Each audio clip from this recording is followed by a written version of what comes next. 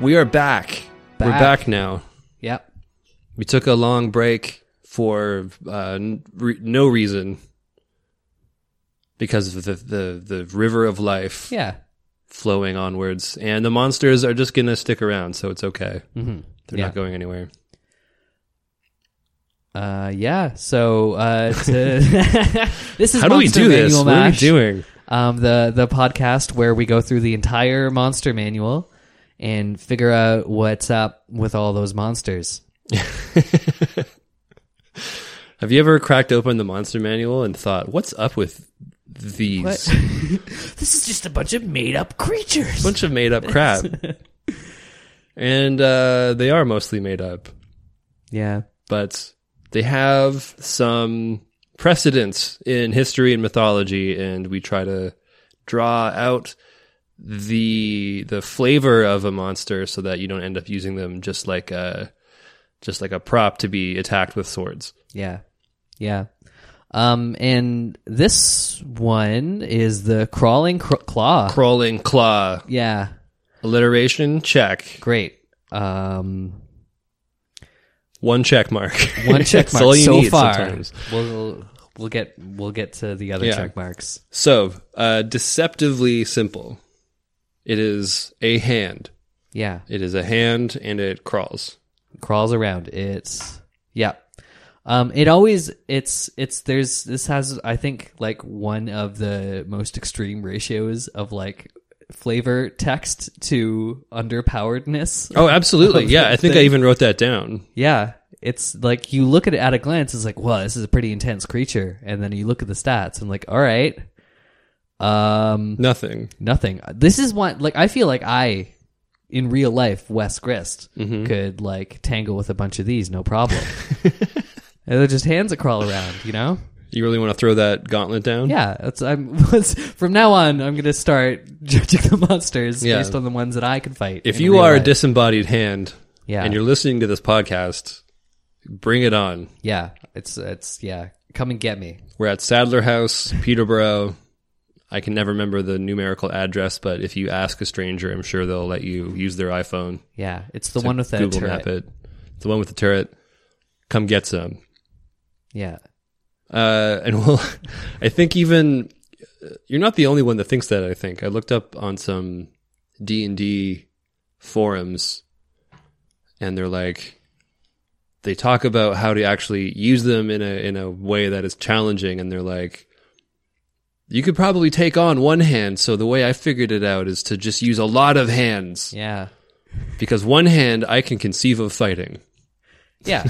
Yeah. You could just like kick it, you know? Yeah. But like 40 hands would be an ordeal. Right? An ordeal. Like it's a if chore. It was just like a swarm of hands though, you just open the wrong door and it just like animated hands, like just slapping at just you, like falling out, like a room just packed with hands. Yeah, not interesting talking goofy hands like in Labyrinth. Yeah, just hands that just want to slap you, like E Honda coming at you. Yeah, and like obviously dead corpsey hands too. Like they're pretty corpsey looking. They're explicitly corpsey. Yeah. They are the severed hands of murderers animated by dark magic so that they can go on killing. They wizards and warlocks of a dark bent use crawling claws as extra hands in their labors. Okay, you minus a point for hand pun. Yeah, wizards and warlocks. I like of a dark bent. Yeah, that kind of jumped out at me as well. Yeah. I don't know. They must have had a lot of fun writing this claptrap. Magical origins. Through dark necromantic rituals, the life force of a murderer is bound to its severed hand, haunting and animating it. If a dead murderer's spirit already manifests as another undead creature, if the murderer is raised from death, or if the spirit has long passed on to another plane, the ritual fails. So you got to get it fresh. Yeah. You got to be the first one to the scene of the crime, and then you murder the murderer. Yeah. Yeah. And what like, and you got to leave the rest of the body. Yeah. You can't do other necromancer shit with the rest of the body. Yeah, it's a one use only thing. Yeah. That you got to throw the rest of the corpse away. Yeah, I guess you get 2 hands, right? Get 2. Yeah, I guess 2 so. per murderer. It doesn't say that explicitly. For some reason, it's pictured it as 1, but that totally makes sense.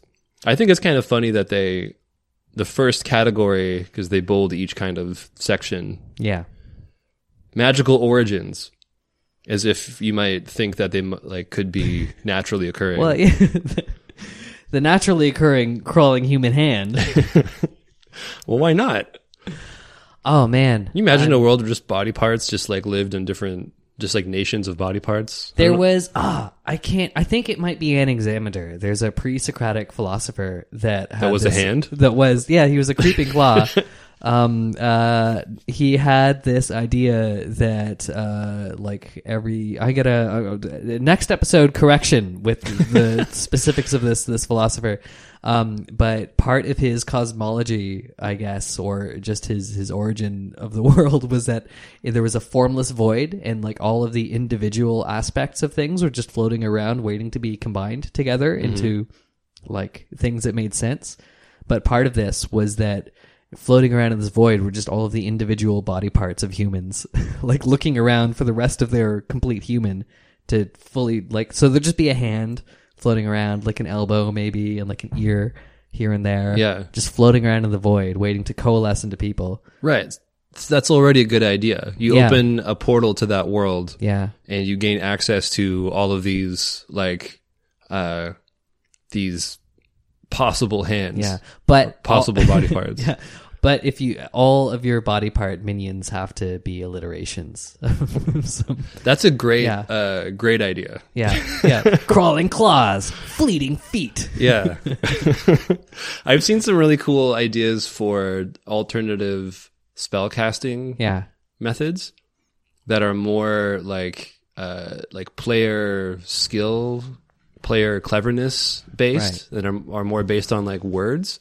So you can cast any spell, but it has to rhyme, Yeah. and it has to be under a certain number of syllables or something. Right.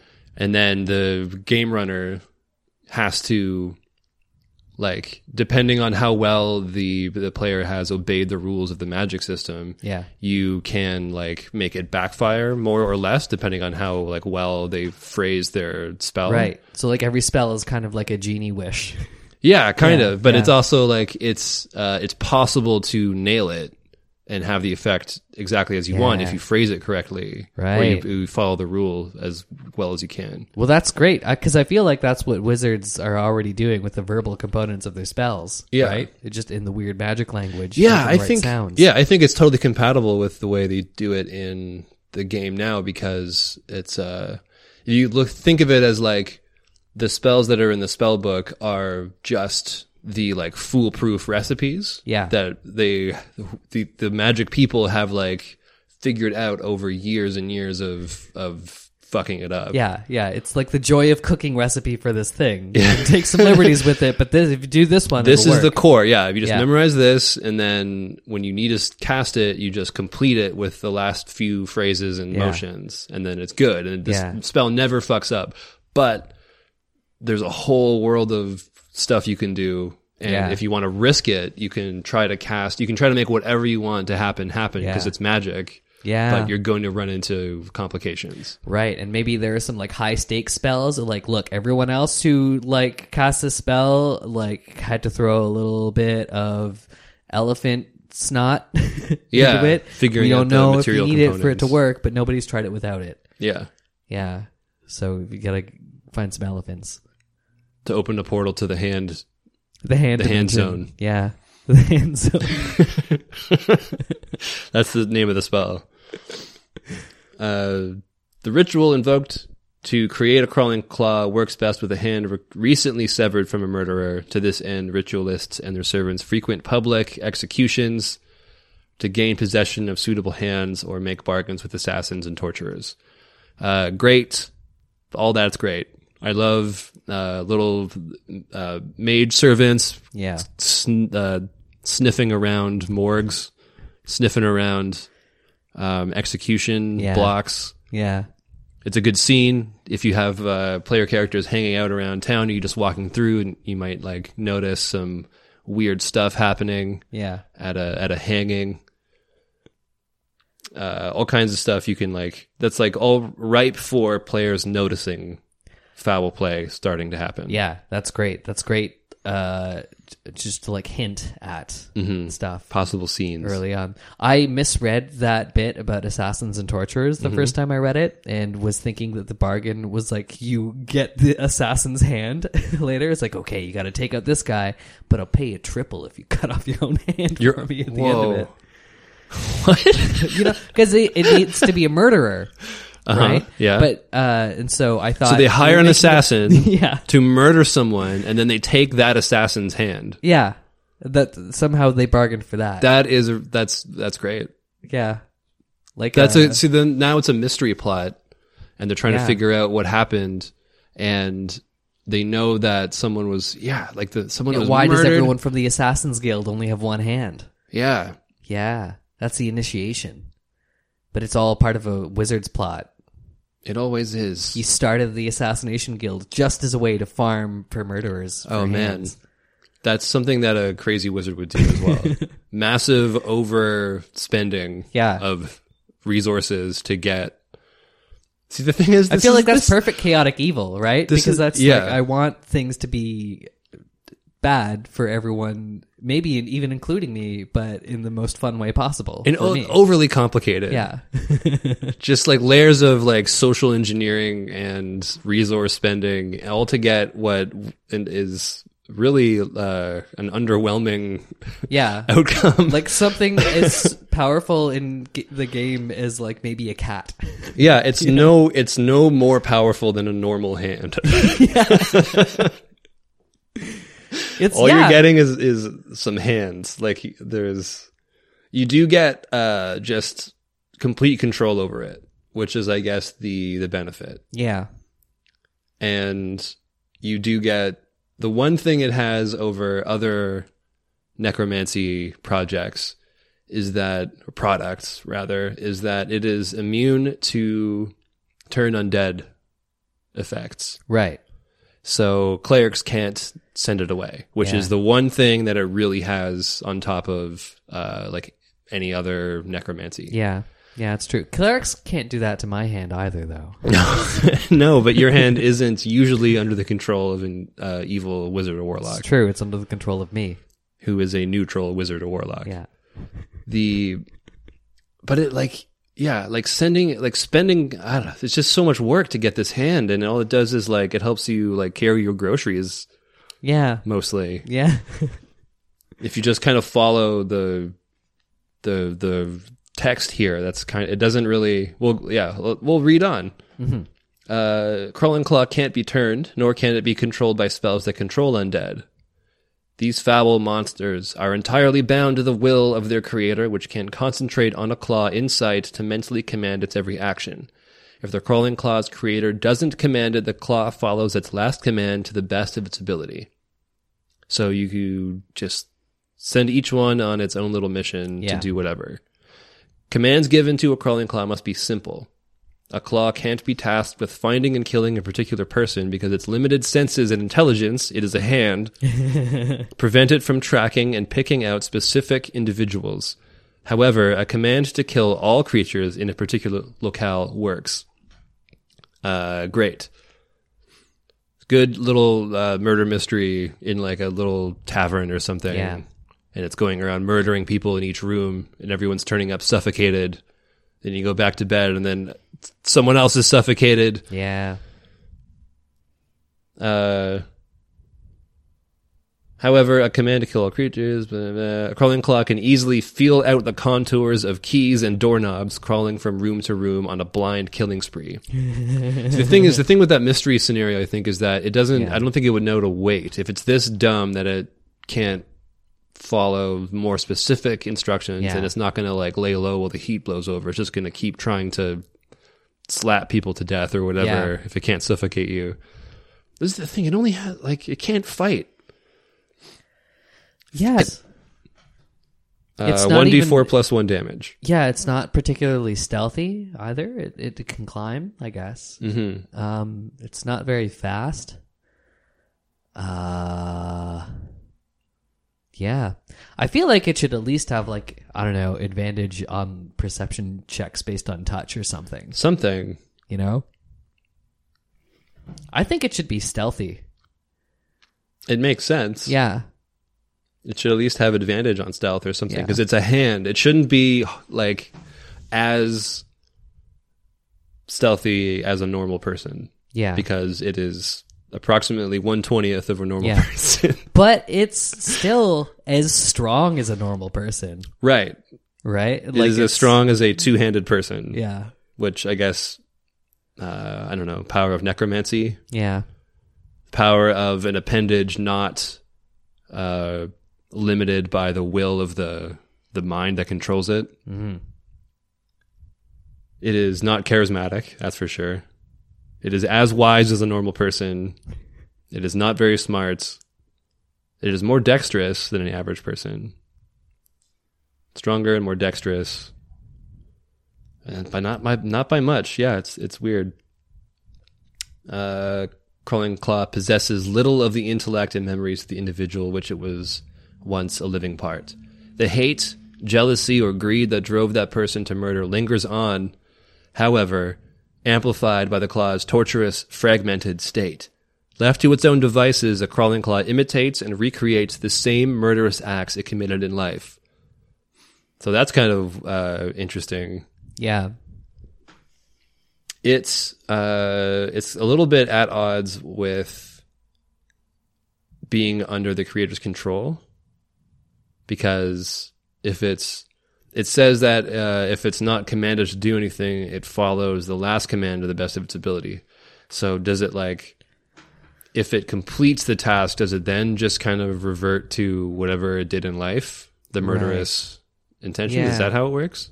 Yeah. Because Like it can't do both. It can't. Yeah, it can't do what it did before. It was a creeping, crawling claw, and no, that's It can't do murderous emotional stuff while also following the commands of its creator. Yeah, So you have to kind of figure out what state the claw is in, or maybe it has like a little bit of a stylistic relish of, like, if it was like an axe murderer, maybe it tries to like pick up an axe and kill you, or if it was like, or if it like flashed like a Wu-Tang sign before it killed you, and then it does that while it's doing its duty. I don't know.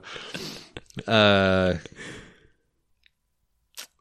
it's cool. I like that. I like the idea of the hand possessing the like distilled, because like the murderer, usually like a human being isn't always in a murderous rage, yeah, but the hand of the murderer contains like that moment forever right, and plays it out, yeah, kind of like a ghost, except as a hand you are a physical thing and you have the ability to affect the physical world. yeah. All you understand is action. Yeah. You know? Yeah. Because like your hand, it's like the part of your body that you use most of the time to like extend your will into the world, right? So the crawling claw is just that. It's just the action part of like having a hand, because it's just all it is the hand. All it is the action. It just does the stuff. Yeah. Yeah. It's outward expression of something. Yeah. So that's great, but you have to, if you're using it in a game, you have to kind of decide whether it's just like, how does that fit with the being under the command of someone else? I don't have an answer for you. Yeah. Other than the style points, the Wu-Tang Flash before it kills you. I don't know. Living claws. If a crawling claw is animated from the severed hand of a still living murderer, complication, the ritual binds the claw to the murderer's soul. The disembodied hand can then return to its former limb, its undead flesh knitting to the living arm from which it was severed. Made whole again, the murderer acts as though the hand had never been severed and the ritual had never taken place. When the crawling claw separates again, the living body falls into a coma. Destroying the crawling claw while it is away from the body kills the murderer. However, killing the murderer has no effect on the crawling claw. this all to me speaks of like a murder mystery again. Yeah, totally. More complications in the discovery of information, and then it tells you if, say, the murderer is killed because they figure out who the murderer was. Mm-hmm. Then the hand gets away, and they're like, "Oh shit! It was the hand all along." And then they have to like chase the hand, and it's full of antics. Yeah. And the murderer was trying to keep a secret identity, kept his hands in his pockets the whole time while sitting his crawling claw. That he did the ritual himself to turn his own. Show hand me your into a hands. thing. I don't wanna. Yeah, and then when you finally find the Come hand on. and squash it, he just suddenly dies. It's like, Yeah. oh, that answers that. Right. It's just a weird. It's a weird morality to deal with because it has to be a murderer, right? Yeah. So the person is a murderer, and then whatever like TV logic you want to apply to like it being okay to kill him because he's a murderer, or bad things happening to him already because he's a murderer, whatever. But the idea is the hand, when it leaves him, he goes into a coma, and he doesn't. It says that he acts like he doesn't know, but I think it kind of implies that the guy, the murderer, doesn't know what's happening. Yeah. And is kind of confused about what's happening and denies it. So I don't think they know what's happening. And the hand is going off, possibly murdering other people. So the hand is more evil. You can remove your own hand and then walk around while your hand kills people, and you're in a different place because you're in a coma. Yeah. Yeah. Okay. Like it looks like the murderer has no control over this. Yeah. The murderer was like captured by a resource heavy wizard with a lot of time on his hands. Yeah. And it's impossible not to make stupid puns by accident. So ignore any hand based wordplay going forward. Lots of time to do this to get what is essentially just like some extra help moving, washing dishes or whatever. Yeah. But if you want to send a hand to go murder somebody and you use a still living murderer, then they don't know what's up. Yeah. Yeah. I mean, yeah, that's weird. That's real weird. It's a real... It just seems like a lot to go through for 2 hit points.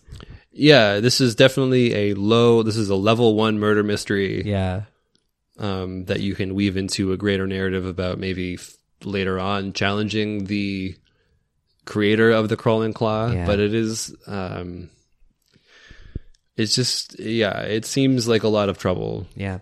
It would be, like, these are good, like, character revealing creatures to have around, right? Because if you're like, okay, we got to go talk to the wizard, he has a bit of a reputation of being like kind of a morbid weirdo, but we'll see. And you get to his house, and like he's got like a fleet of Crawling Claw butlers, like, and servants, and just all these hands doing stuff. And you're like, okay, well, there's just a bunch of hands crawling around this guy's house doing things. I don't know if they're pets or servants or whatever, but they're doing stuff for this guy. And then you find out later that he has to murder an entire person to get a pair of hands to run around and do stuff. But then he also found out, double twist, that it's just murderers he's doing that to get these extra hands, you know. And so it just loves hands. Yeah, it just you can have a whole hand-based character. He's like a God. Yeah, that's very D&D. He's like a Pokemon. What do you call someone that Pokemon's? A Pokemon trainer? Trainer. Yeah. Yeah. Or gym leader, depending on what level of like where they are in their Pokemoning career. Would it be cool if the murderer who had, like, what if a Crawling Claw was actually kind of naturally occurring, and the murderer like severed his own hand. Yeah. And then was no longer filled with murderous intentions. And then the claw itself runs away and becomes its own thing. Yeah. And isn't connected to like a greater plot. So it's a way to like separate, like if you're a murderer, it's the way to separate the part of you that's a murderer from the rest of you. It's not a murderer. Just like externalize that. So like, okay, well that's something else now. And I'm the rest of me. Yeah. Yeah. I don't know. Yeah. That could be maybe okay, if you are a character that is kind of an evil character and then you want to become a good character, sacrificing your hand Oh, that's a good way to would make be a it a good way to player do it. facing thing. Like, okay, well, like it's been revealed that I'm an evil character, even though the rest of my party didn't realize, but I did something heroic and I want to redeem myself. Yeah. And you cut off your own hand and it crawls away. And it crawls away and becomes like Yeah. a recurring villain. Yeah, because you accidentally did the ritual or something in just like your moment of passion, Yeah. like that action that like invoked the magic to do it. Or it's a ritual.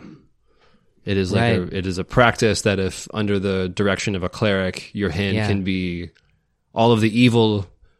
Yeah, you could even do this in reverse, where it's like a good aligned yeah. magic user. If you capture an evil person, you can change their alignment by performing this ritual where you sever their hand, but you should like fill the hand with all of the evil, and then Right. you have to like catch the hand. Or something. I'm sure they would have like a receptacle or a bucket that they Yeah. would go in before it gets away. Yeah. They would have a whole hand prison. Oh, Hand prison prison. of hands. Prison Just of a prison of hands. hands. Yeah. Hand prison. It's run by the church that purifies people's souls.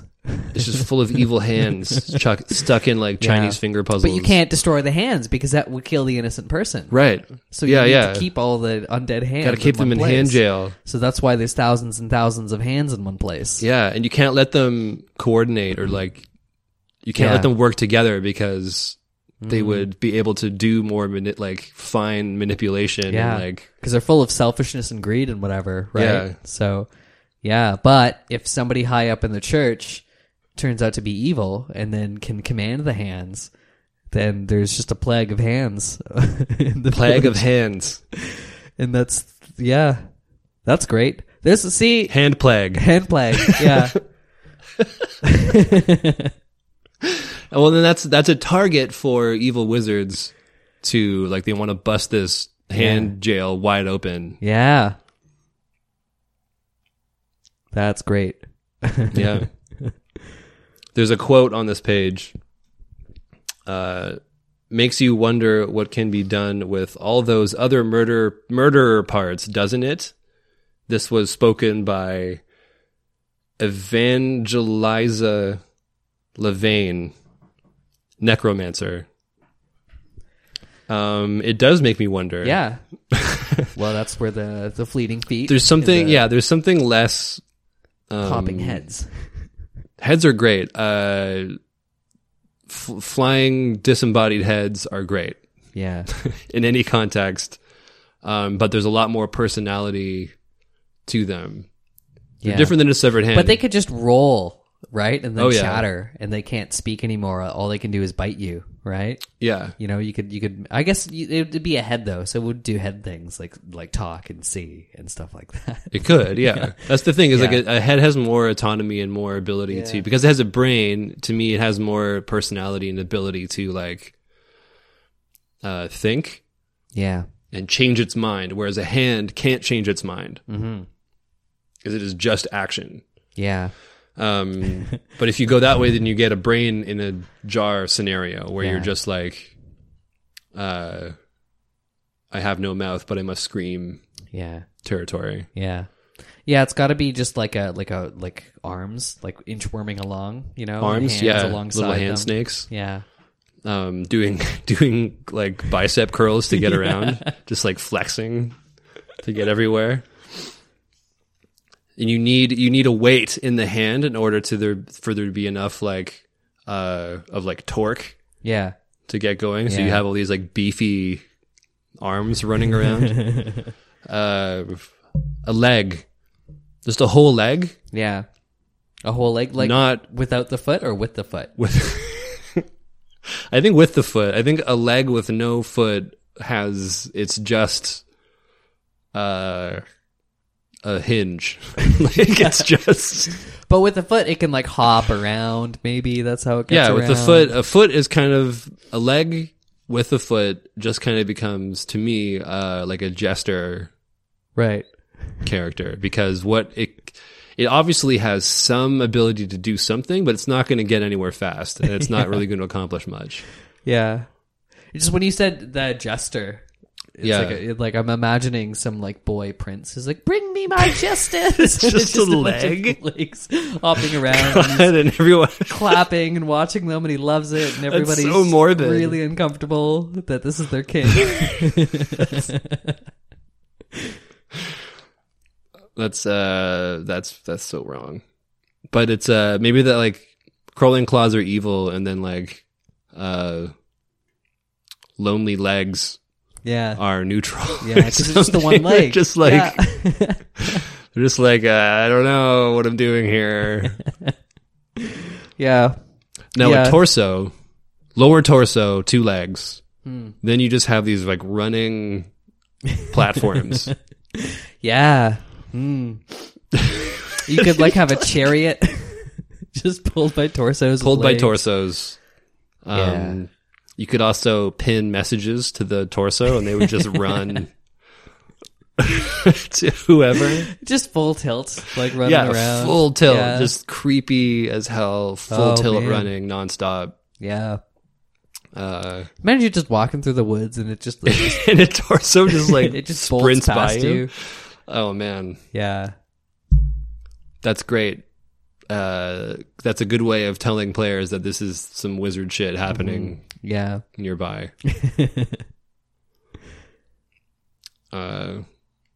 What Yeah, else? if you were that kind of, you would just throw out the heads because they're no good to you. They don't follow orders blindly. No, they just Yeah.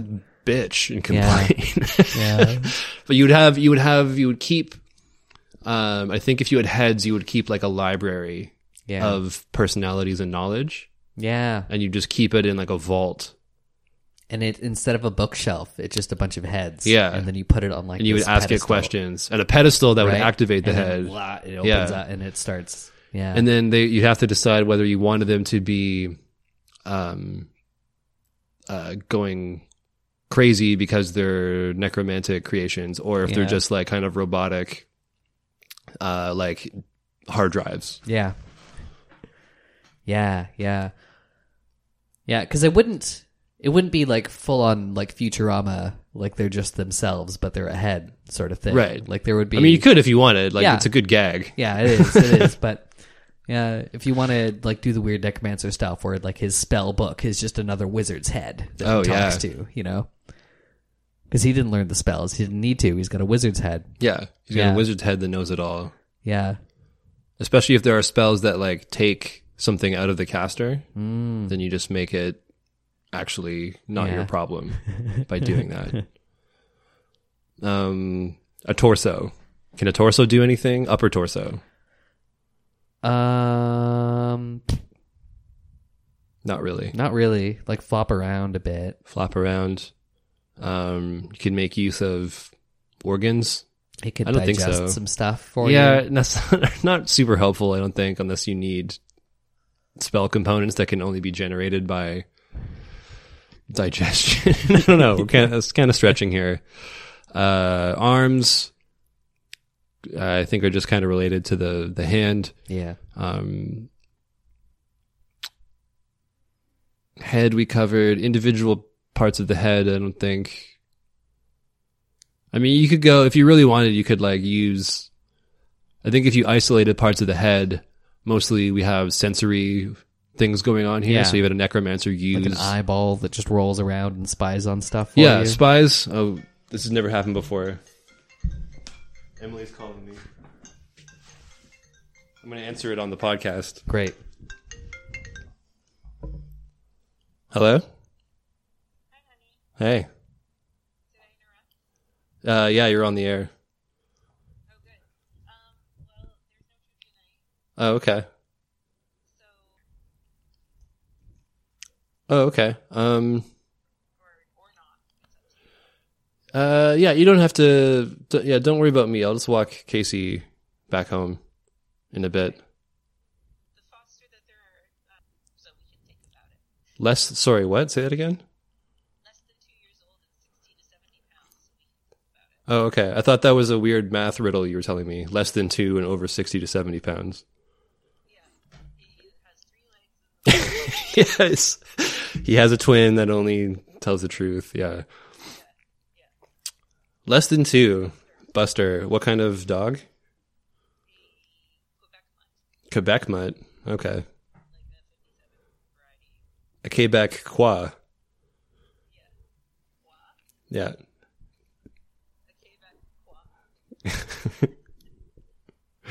Okay. We'll think about it. Yeah. Yeah, I looked at that same page on Facebook. It said they were doing it, so shame on them. Yeah. Love you too. I bet. Okay. Bye. Emily was supposed to go to trivia, and it was canceled. Oh. What were we talking about? Faces. Yeah, I think. Using faces. Yeah, individual bits of parts of faces. Individual. Yeah, I think that was it. I think you were about to say something. You were in the middle of saying something. I don't know. God damn it. That's all right. We got to catch that lightning in a bottle when it happens. Yeah, using eyes rolling on a table, eyes to spy with. Yeah. I think that's the last thing I remember. Yeah, that's a trope as well. Usually it's more of a witchy thing. Yeah. Using an eye. Mm-hmm. You could also, necromancer, I feel like, would also have just like, if someone was renowned for seeing well, or an animal like a hawk, Yeah. or an eagle or something, they would have like a mask or like eagle binoculars Yeah. that you could look through and get eagle vision for a little bit. Yeah. Yeah. And, oh, but some of the like a nose or an ear, like those don't move around very well, right? But you could just like stick it somewhere, and it's like a stationary, like sensory. like sort of thing. you're bugging someone's Yeah, apartment. exactly. Yeah, But it's just like a nose it's just attached to the wall. It's like I can smell whatever's in this room. that's such a. I think if David Lynch, I'm imagining like an alternate Blue Velvet, where like, have you seen that movie? Yeah. Yeah. Dale Cooper finds an ear, and that's how it starts. And then later, God, what's his name? The crazy villain guy. Oh yeah. He smells. He's very into smell, and he smells. Right. He smells a lot. I don't want to. You should all see Blue Velvet. It's great, Yeah. but the senses are pretty important. So what if the wizard was a super creep and installed like a nose in someone's like bedroom or something? Like, that's so weird. Don't do that. Don't put that in your game. Make people think weird things. But that's a super creepy thing that a necromancer would definitely do. Yeah. The nose. Yeah, when you Nose, isolate, that's creepier than ears. totally creepy. Because like an ear, okay, I understand. You're eavesdropping. Yeah, On a nose, you gain no mechanical benefit to anything. You don't like. gain, I guess unless you're looking for something that smells a certain specific way. Yeah. Right, and that's the only giveaway. Yeah, But then you could just walk around, you know, and like just smell it. you could just go there and smell it, but it'd have to be Yeah. in an off limits place that you really Yeah. want to smell something. Yeah, that's there. I guess if you bugged like every house in a village, right? Yeah. And then, like I'll finally find that one Oh God, that's great. guy that smells a certain way. You know? Yeah, that's totally a wizard problem, to be seeking a particular smell somewhere that you have to, that you aren't are allowed to go or something, or like you don't want to be found going. Yeah, to. but you've got to send your creeping claws to install the nose bugs. To install the nose bugs. Oh my God. It's so wrong. It's so much worse than an ear. Just finding a nose attached to the wall would just be so disconcerting. Like a fleshy, kind of twitching, sniffing nose. Yeah. That can't react really. Mm-hmm. Yeah. But retains the greed and hatred. Yeah. Retains the murderous instincts of its murder. Yeah. Oh man. Yeah.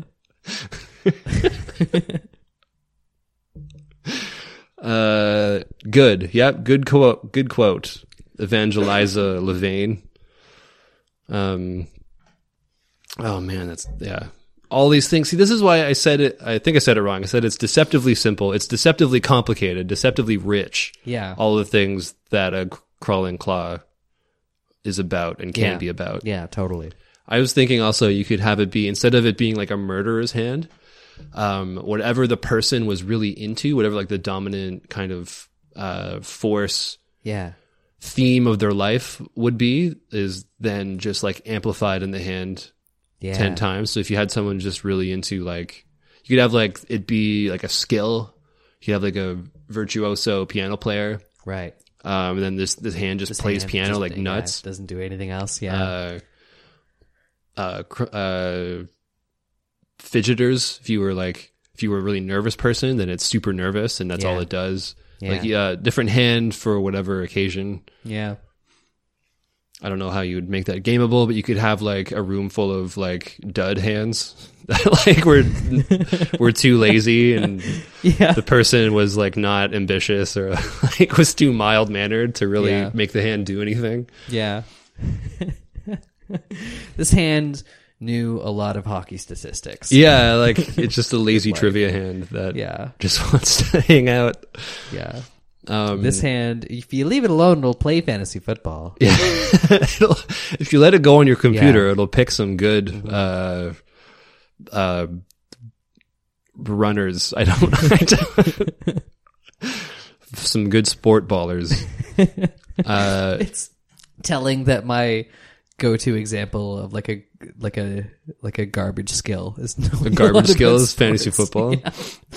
Which is a fine. It's just as valid a thing to be into as what is this, but just to be clear. I had something. Oh, the thing from Addams Family. Yeah, thing. Yeah, you looked that up too, or did you just know that? No, I didn't just know that. I looked that up. Yeah, Thing's full name is Thing T Thing. What does the T stand for? I think we can all guess. Yeah. I don't know. Could be anything. I think you could Tiberius. Yeah, Tiberius. I think you could argue there's a case to be made that Thing is one of these dud hands. Yeah. In a family of like mild mannered monsters. Mm-hmm. I think he was a hand taken from a mild mannered person, possibly. Just like a regular person. A helpful. That's why it's just part of the family, kind of. Part of the family. It's kind of just like a really high functioning dog. Yeah. I think. It seems like it. Yeah. In the original 60s series, and in the I think it was based on an old comic. Yeah. I glossed over the complete Addams Family and Thing entry because it was a lot of history that didn't seem totally relevant. But Thing was behind like a curtain. Yeah. And it was too horrible to look at, but except it's one hand. That was the one part that would like move around outside the curtain and like talk and like make motions and stuff. But there was actually like a great big creature behind it. Yeah. And then they just decided that it was more fun to have a hand running around, which it totally was. The hand skateboarding. Oh, yeah. Yeah. Remember those fingerboards, those tiny skateboards? Possibly made because of the Addams Family movie. Now that I think about it, those things were the dumbest things, and I hated people that got good at using them. Yeah, people could do like little kick flips and stuff. I was annoyed at people that thought they were doing something notable when they were like grinding something with their finger skateboard, because you're just holding a thing in your hand. You're literally just holding a thing in your hand. Else. And like placing pressure on it and moving it across it. Yeah, like if you can flip it and have it land the right way, that's one thing. It was a really dumb way of taking the actual danger and risk out of skateboarding. Yeah. And then like it was basically like being good at trains, like model trains. Yeah. Like, whoa, sweet. You made like you do something on a miniature scale that is it's not real. It's this weird, like, it's almost worse than being good at skateboarding in a video game, I think, because it's like, You're not you don't even get a sweet soundtrack. Yeah, you're not even listening to Rage Against the Machine or anything.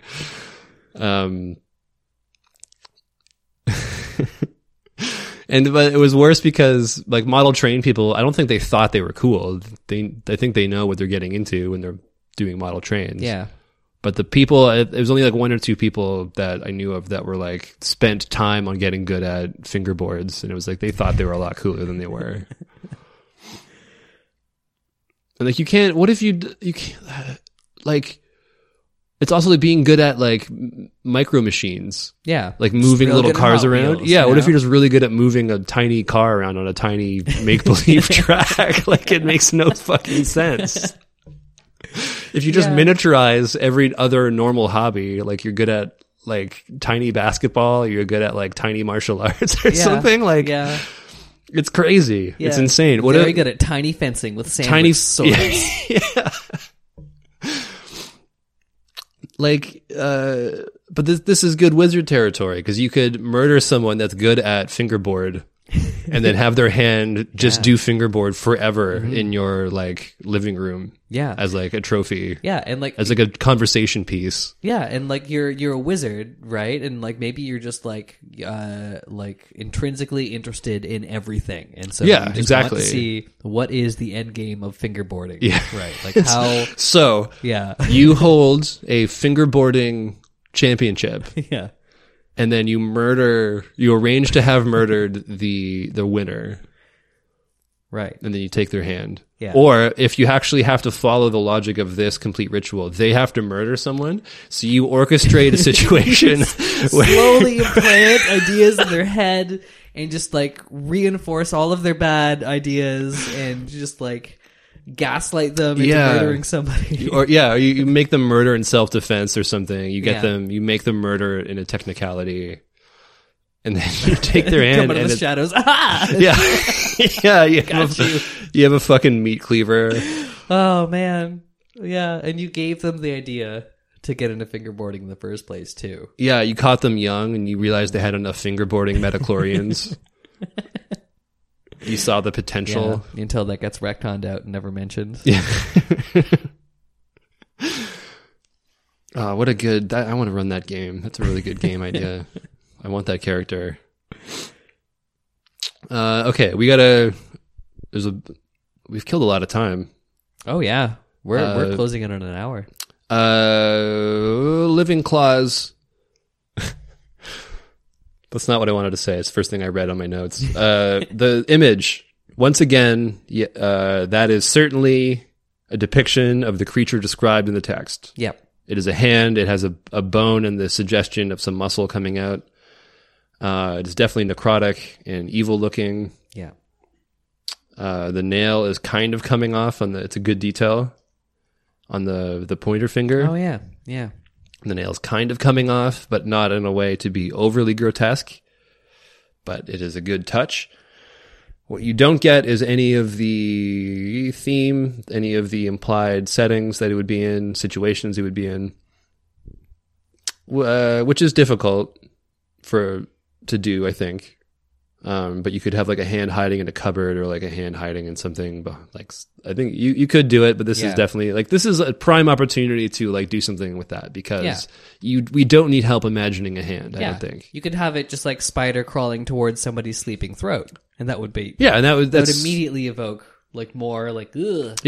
or have it grasping someone's mouth. Yeah. Although I don't think there aren't many depictions of actual murder happening, even though the game is explicitly and almost entirely based around violence and murder. Yeah. But there's no mid-strike images. There's a lot of like mid-swing moments before a swing and like a shield being brought up or like a savage axe being that's coming at the reader, but like nothing happening to it. Yeah. But something like that. You could also have multiple hands, like you were talking about earlier. Multiple hands would be scary, and that's how, if you look up on forums, like, how do I make this an actual challenge? Everyone's like, use like 40 hands. And that actually would be a lot to deal with, because there is this thing in Dungeons & Dragons, the turn economy, right? Mm-hmm. And so in any matchup, it's the side with more turns that has like a big distinct advantage advantage, over the other one. And so if you had like 40 hands all 40, acting on their own initiative, which would be very, very tedious, that'd be like so much to deal with. You'd have to wait so long and get like tiny little punches before you could do anything. So yeah, definitely. Also, if you had any more mechanics to do with critical hits, the more times you roll, the more often you're going to critically hit. So players are the most affected by critical hits because they're always in the danger, right? So if you have 40 tiny hands, and some of them, like if you have 40 hands and 2 of them crit every single turn, that'll stack up. Or you probably have to rule it like the swarms have their own rules. Yeah. So you'd have like a swarm of hands is probably how you're supposed to do it. A swarm of hands, that'd be a pretty tough swarm. Yeah. Given what an individual hand does, right? Yes. It's a swarm of hands. So there's all kinds of there's stats you can look up online people have made for that. I think that's good only for like maybe the climax of an adventure dealing with the hand. Because at first I think it's really best used for these murder mystery situations, and you want to avoid overplaying your hand. Yeah. I know what I said earlier, and I violated my own rules, and I'm a bad podcaster, but you get what you get.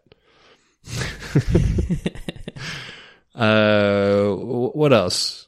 Oh, the Crawling Claw appears in an Old Dragon issue, and in several editions of D&D, all basically the same description, never really changed, including all the rules about being a murderer's hand and stuff. The only difference is they used to highlight the claw stealth abilities more, and some of the illustrations include non-human hands. Oh yeah, which is really cool looking. There's like a bird, like a eagle hand or something. Eagle hand. Is it a talon? I think it's a foot. Okay, you might call it. Yeah, their feet are also their hands, kind of. Yeah, but you don't call them hands. That's like true. I just did. Yeah. So yeah, that's interesting. Seeing other species' hands. Yeah. Just an entire bear paw. Oh yeah, that'd be good, right? Yeah. Bear claw. The monkey paw is its own thing. Yeah. Its own magical thing. Mm-hmm. Though I would be more frightened of like a chimp hand than a human hand. You would be? Yeah, they're stronger. I imagine that would translate to just their hands too. Sure, yeah, definitely. Right? I definitely would. I think there's more if we're going by like murderous intentions, I guess chimpanzees are pretty known for their violence. Yeah. But there's something more like the human hand is more to do with like the fear of another human. It's almost like a fear of crime. Yeah. You know? Yeah. Less about like animalistic violence and more about like crimes of passion or crimes of like easily like more like pettier human things. Yeah, totally. That makes me think of. Yeah. There's this great essay I found. I won't read. I was kind of intending to read some of it, but we've actually covered a lot of it just through talking. You can find it on Digital Commons. The title is Severed Hands as Symbols of Humanity in Legend and Popular Narratives. Somebody wrote a paper on it at Utah State University, and it's all about this stuff. And it's really interesting. It really gets into things we kind of touched on about the hand being the actor, the thing that is an extension of a human person out into the world, and stories and folklore about people that lose their hands. The stories are about like they are no longer really able to contribute to society. It's felt. It's kind of like the feeling that happens, and then like what happens to the person. And then you get down into like evil hands. There's a whole chapter on evil hands and the Hook story. The story of like the murderer. There's like a hot young couple in a car and they're trying to make out, and they hear on the radio that a crazy hook-handed lunatic is on the loose. Yeah. And then the woman's like, zip it up. There's like a metal scraping. And then they get spooked. and then they drive away, and then they look, and there's like hook scratches in the or something like that. I completely botched that story, but or like the hook is stuck on the handle of the car. Yeah, the hook is stuck or something. The idea of disability equals criminal or evil. And you see it in a lot of media, especially more like cartoonish or superhero stuff. A lot of like disabled, handless people. Yeah, a lot of pirates are maimed. Pirates, yeah. In some way. Which is maybe why they had to become pirates, because they couldn't get work. They couldn't get work other places, yeah. Because they were missing a hand or a leg or an eye or something. The disabilities came first. Yeah, and so like, okay, well, I guess they had to join a merry band of likewise disabled people. Yeah. And what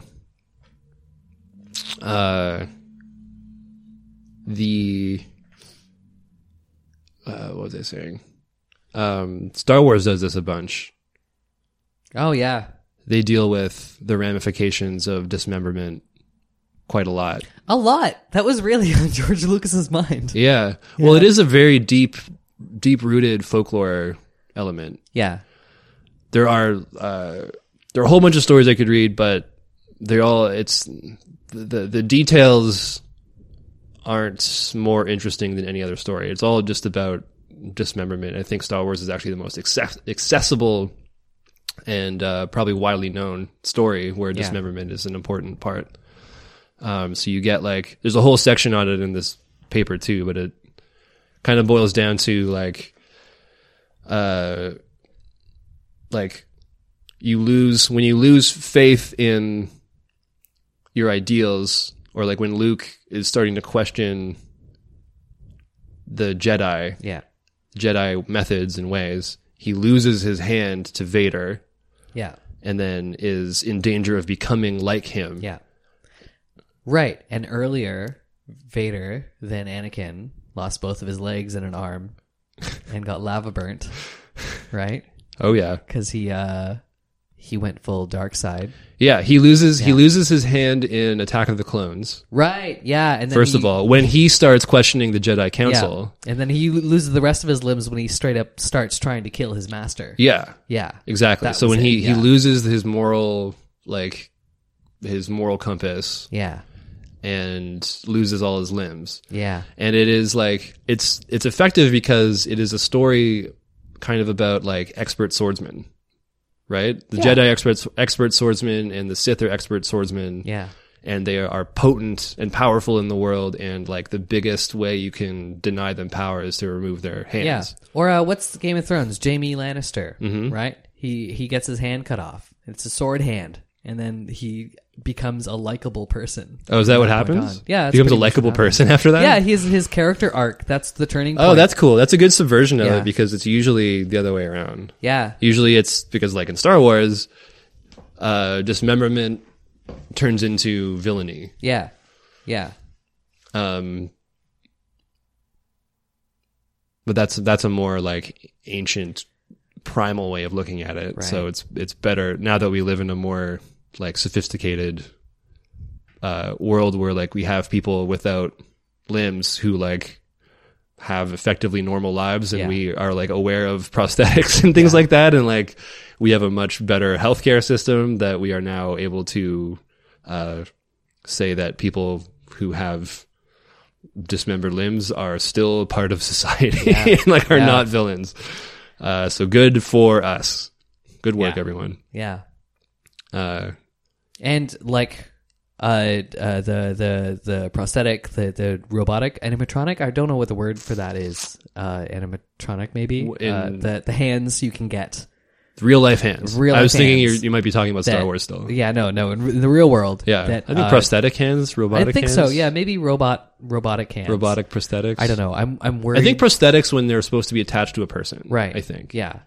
But you can, like, if you are missing a hand, you can get a robot hand. And now there's technology to control that, like with your brain. And you just. Oh, yeah. Because you can sense certain kinds of brain waves, and you just like. Focus. They figured out how to do that. Yeah, there's stuff you can do. Yeah, That's it's great. That's wild stuff, and it is like that is Star Wars nonsense. Totally. Yeah. They play with it a lot in Star Wars, and I really like it. It's a really the more I read about it and think about it for this show, the more it makes sense to me. Where like, so Luke loses his hand, and they give him a robot hand, just like they gave Anakin a robot hand. And in Return of the Jedi, he gets shot in the first, in like the Jabba's Hutt sequence. Oh yeah. And he gets it repaired, and he's able, like, if that were his human hand, I think he would have been in more pain and agony. But because it's a robot hand, he didn't feel it as much, and he's able to like continue fighting. And I think that was like, it shows the power of the dark side, where if you're cold and unfeeling, you can feel more machine than man. Yeah, you can take more and still keep going. Yeah. Right? Yeah. And then that's the allure. That's the draw, is that you become more powerful that way. Yeah.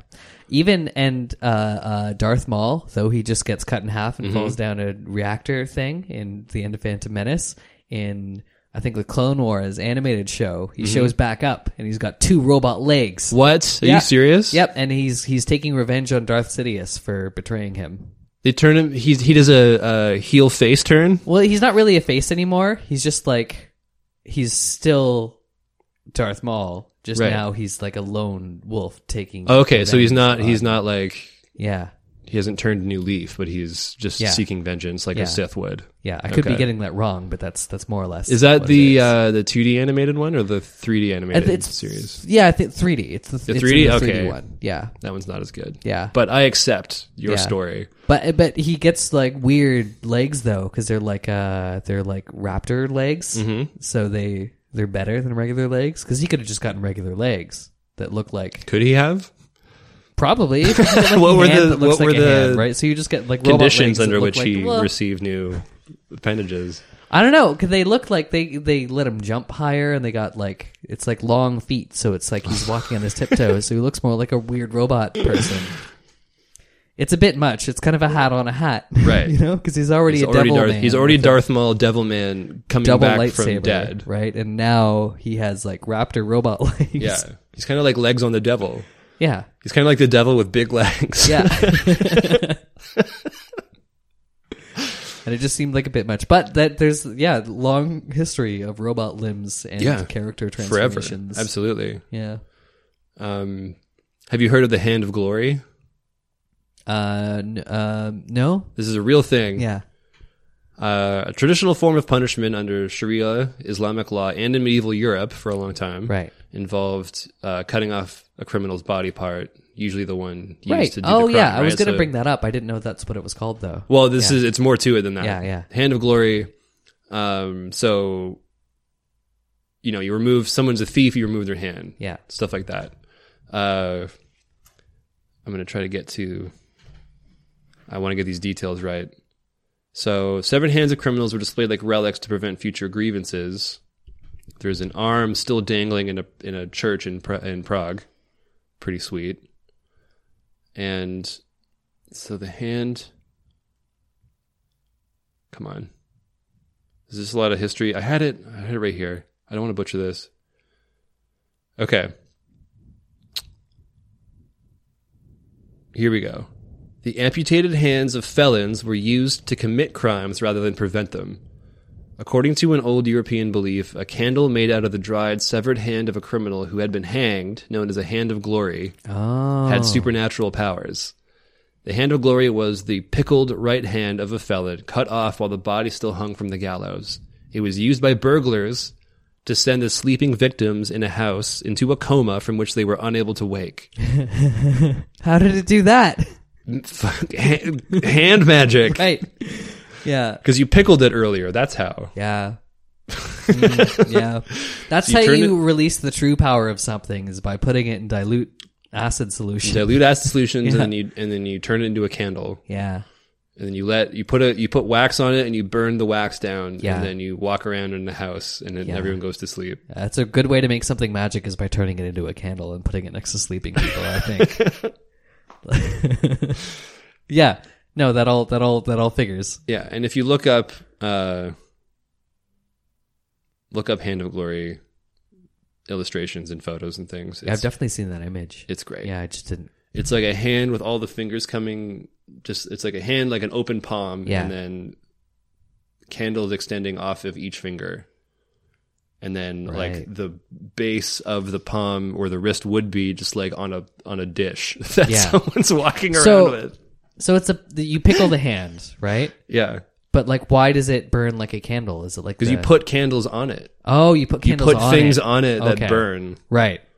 I was wondering if there's some way to turn Turn a hand into a flesh candle. into candle, but I mean, like Probably maybe, there like, is. there some because like there's not much fat in a hand. it's the I don't wax think. vapor that burns, right? And then it's the fire that melts more wax, and Right. then the melty bit gets wicked up to the lower pressure into the fire area. And You know a then lot more about candles than I do. It starts, and then when it evaporates, Yeah. it's flammable. It right? sounds like you're ready to go to the next level. Yeah, I just was wondering if there's a way to turn.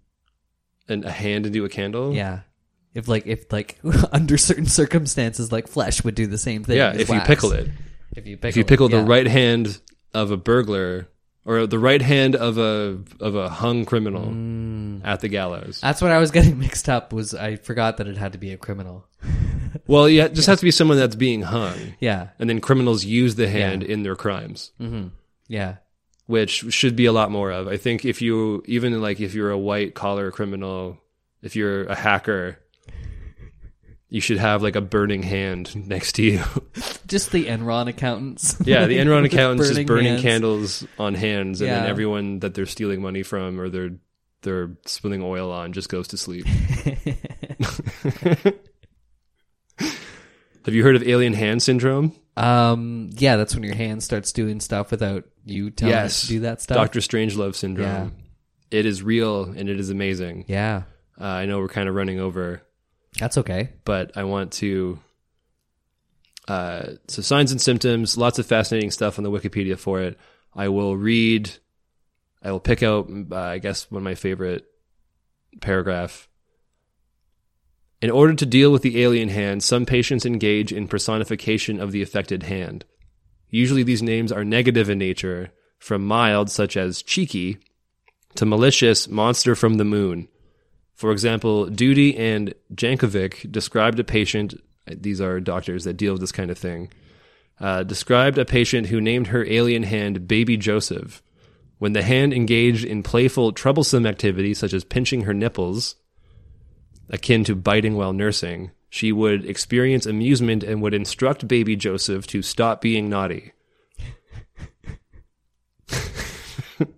Yeah, Can you imagine living that way? that would. God damn. You just are attached to. This is a real thing. like another thing. You know what? That probably has something to do. I'm just coming up with theory. Like I am not an expert in anything that I talk about. Okay. usually. Except candles. Yeah, well, maybe. But there's this weird thing where there's some evidence to suggest like that everybody has this weird split consciousness. It's like a weird left brain, right brain thing, and it's the YouTuber CGP Grey has a really good breakdown of like how this works, but it kind of amounts to there is an aspect of your personality that isn't actively controlling your body, but like has preferences and thoughts separate to you.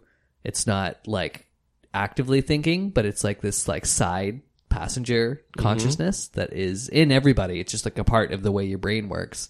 And sometimes it can act separately than you. And so it's where it's part of that thing where you can cover one eye of somebody who has like forms of blindness where the eyes are working. They're just like there's something in their brain isn't collecting the sight data, but like that data goes to other parts of the brain that you don't directly perceive, and you can cover one eye and then the other eye will like react to certain things that are there or like have preferences that I don't know. I can't remember all of the details of it, but the idea is that there is like a secret other personality, There's a secret inside person of living every inside of person, you. and that's a real psychology thing.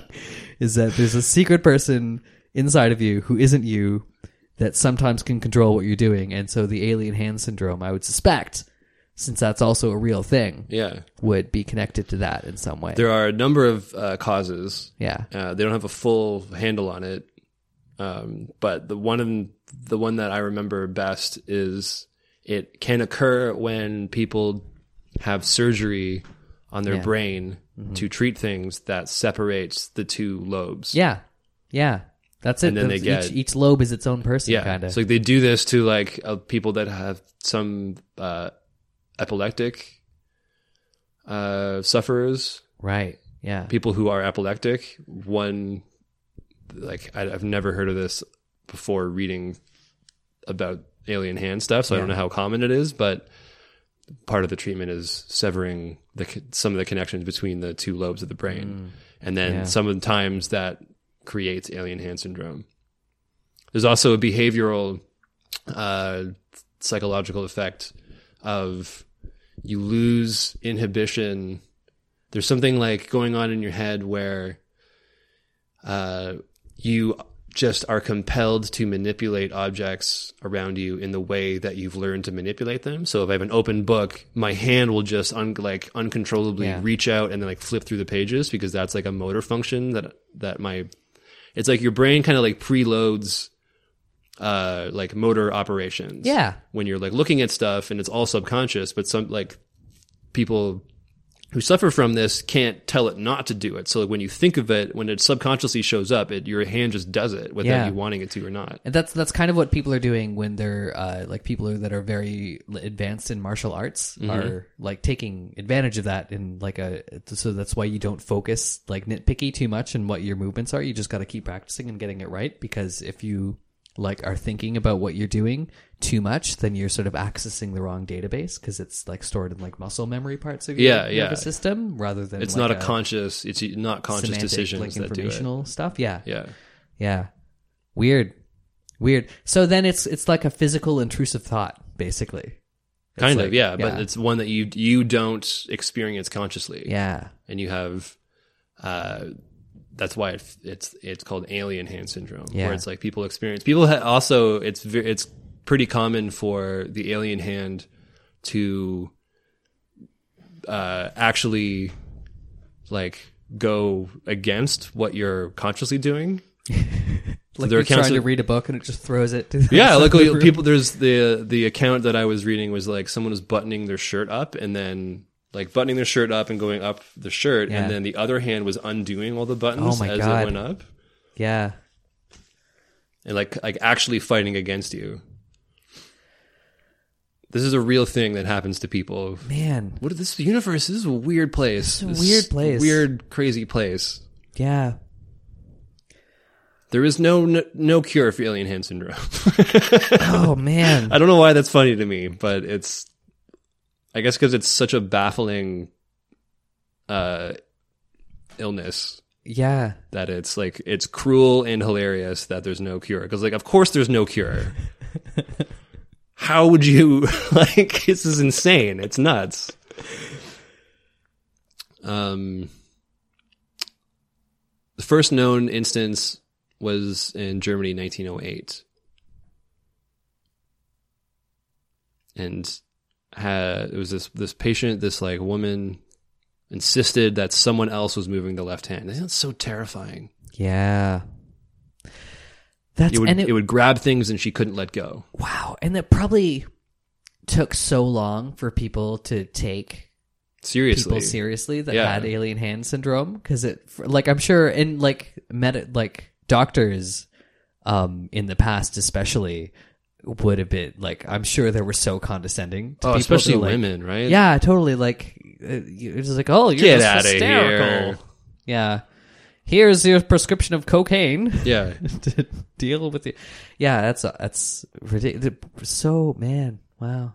Here's your cocaine and non-consensual sex with me, your doctor. Oh, God. Like, what the fuck? Yeah. You know what's weird about Sigmund? I think about this about Sigmund Freud sometimes, is like he would, when he was practicing psychoanalyst, right? He would, it was very common practice at the time, but especially for him to medically prescribe people cocaine. Right. And he also prescribed himself cocaine. Yeah. And so when he was doing his talk therapy with people, he was just sitting on a couch with Sigmund Freud doing cocaine with Sigmund Freud. So it was just all of his theories just like, beautiful. Oh, it's totally just your parents. Oh my God. It's just like he's having like this. Gets real theory. excited. And people took it seriously for so long. And I swear that's all Sigmund Freud is like weird coked out theories. Yeah. But lots of forward momentum. Yeah. And it'd be hard to argue when you're in a room doing that. That's totally it. Yes, that's it. Well, he's smoking a definitely not phallic cigar. Sometimes it's just a pipe. Yeah. We talked about Thing. There's a movie called Idle Hands. Not great, but I remember it. It sticks out to me. It has a lot to do with the murderer's hands. Idle Hands, it's like a stoner horror comedy. Lazy stoner teenager Anton Tobias, played by Devon Sawa. His parents wind up dead on Halloween, all the clues pointing to him. His best friends Nub and Mick come over. Anton realizes that his right hand has become possessed, can't control his hand, throws his cat across the street, meets his neighbor Molly, have a relationship. He kills his friends. Goes to a funeral. Nub and Mick decide not to go to heaven, and they return to their former bodies and rise from the grave. And then they help him fight his hand. Wait, is there a scene where they're like ghosts or spirits like ascending to heaven, or like, you know what? Let's go back. I don't know. I don't remember. Yeah. I watched it when I was like 12. Yeah. But it's about an evil hand on like a possibly bad person who redeems himself by cutting off his hand and then fighting his hand. It's kind of like Evil Dead. Evil Dead is another example of dismemberment and then overcoming the things that make you looked at as like lesser than human, which happens with people with dismemberment sometimes. Mm-hmm. And traditionally in stories, and but it's kind of funny. So he loses his hand in the second movie, I think, in Evil Dead 2, because the Deadites possess you, take over your body, and then you turn into a crazy evil thing. Yeah. So his date, I think, his like girlfriend or whatever, got turned into a Deadite, and then his hand gets turned, and it threatens to kill him. Right, he's got to fight his hand. He fights his hand. I remember that now. And he cuts off his hand. So like rather than let himself be turned into something evil, he cuts off his own hand. Yeah. And then he fights it, and he's actually a more effective fighter because he attaches a chainsaw to it. Yeah. And he becomes like a force for good. But then when he returns to the normal world, he is still fighting Deadites, because in the end of Evil Dead, he's like back at S-Mart. He's just working in a grocery store. Yeah. And then the Deadites come back. Yeah, Shop Smart, Shop S-Mart. The Deadites come back, and he's still fighting them even in the normal world. Yeah. And then the television series, which I haven't seen, but I've read the pilot script for. I don't know if actually if it happens in the show, but he's a drifter that just works. He just goes from S-Mart to S-Mart because he's on the books as an employee, so he transfers from S-Mart to S-Mart, and then whenever the Deadites come to fight him, he moves to another S-Mart. And I think if you like tally that all up with his severed hand, it's like he lost his hand, and now he's never going to be quite the same. He's never going to quite fold back into normal society, because like most of these kind of hero stories, you start in one place, you leave, you have your adventure, and then you come back, you bring the boon back. Yeah. Hero's journey speaking. But with him, he does come back, but instead of bringing a boon, nobody cares about him.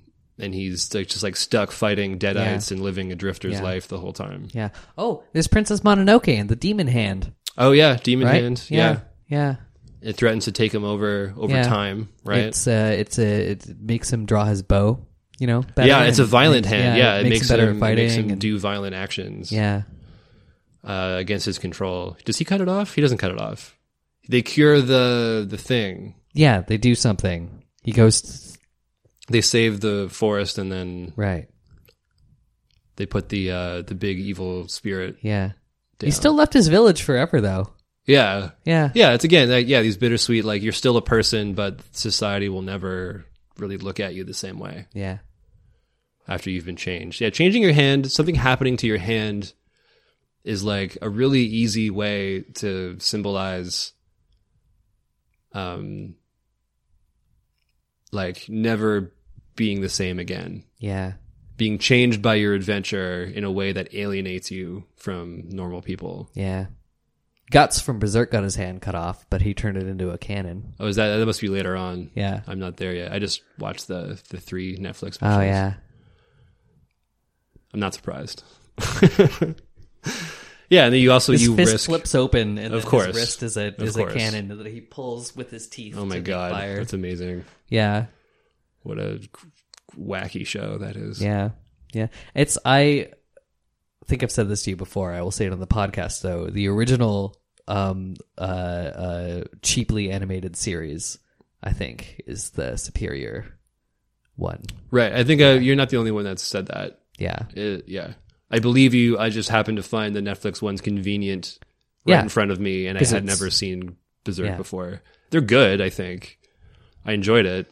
Yeah. Uh, But I'm a sucker for some dark fantasy. So yeah, well, so am I. I just, I would like to get into them. I just don't have, if I get into an anime, I have to, like, how many episodes is it? of the original Yeah. one? I think it's like a 20 episode Okay. single season series. That's okay. Yeah. I remember watching it in high school a bunch with my buds and then rediscovering it again in university and just like accidentally staying up all night. Like I'll just watch another one and just marathon the entire Yeah, series. it's like good television. Yeah. It's like crack. You just Yeah. want to do all the crack. Yeah. You want to do all the cocaine with Yeah. Freud. There's no leftover. Yeah. Yeah. Once Freud opens his vial, you just want to do it all night and talk about your mother and okay. his mother. He's a professional. He has a prescription. Yeah. He knows what he's doing. Okay. I think we should We should stop probably now, wrap it 'cause up. It's been What an are we, hour like, and a half. 2 hours? God damn it. Yeah. I talked about it all. It's great. Yeah. I think we covered a lot of ground. Yeah. There's so much more. There's so much more to get into with the hands, but I think we covered all the broad stuff. TV Tropes has a whole section on Evil Hand. You can look at all of the media that use it. I mean, you don't need more probably if you listen to this. That's where you get more hand facts. Yeah. Yeah, great. Good podcast. Good to be back in the saddle. Yeah. It's good. Right on. It's good. What's the next monster? Cyclops. The Cyclops. Another rich tapestry. Yeah. It's a classic. And stay tuned for that. Are there any announcements? Do we have to do anything? Do we No. have to do anything? I don't know. I don't think, I think we're good. I think we're good. Yeah, good. Good night to you, Wes. And to you, Chris.